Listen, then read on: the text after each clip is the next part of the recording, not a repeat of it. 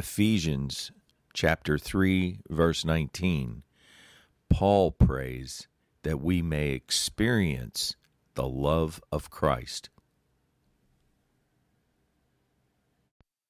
Top of the morning to you.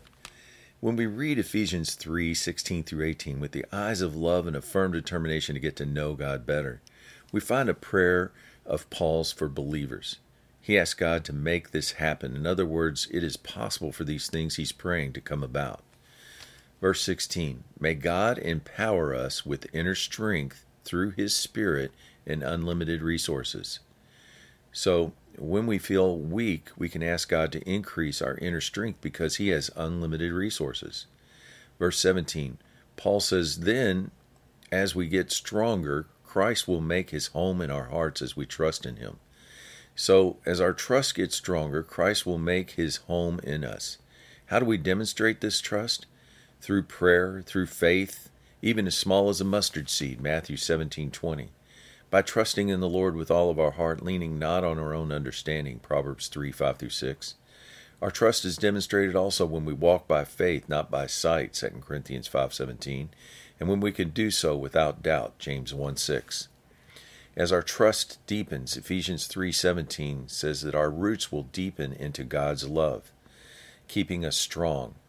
Paul says that this is possible, that we may have the power to understand how wide, how long, how high, and how deep God's love is, to the point in verse 19, we can experience the love of Christ. Then and only then will we be made complete with all the fullness of life and power that comes from God. Verse 20, we then make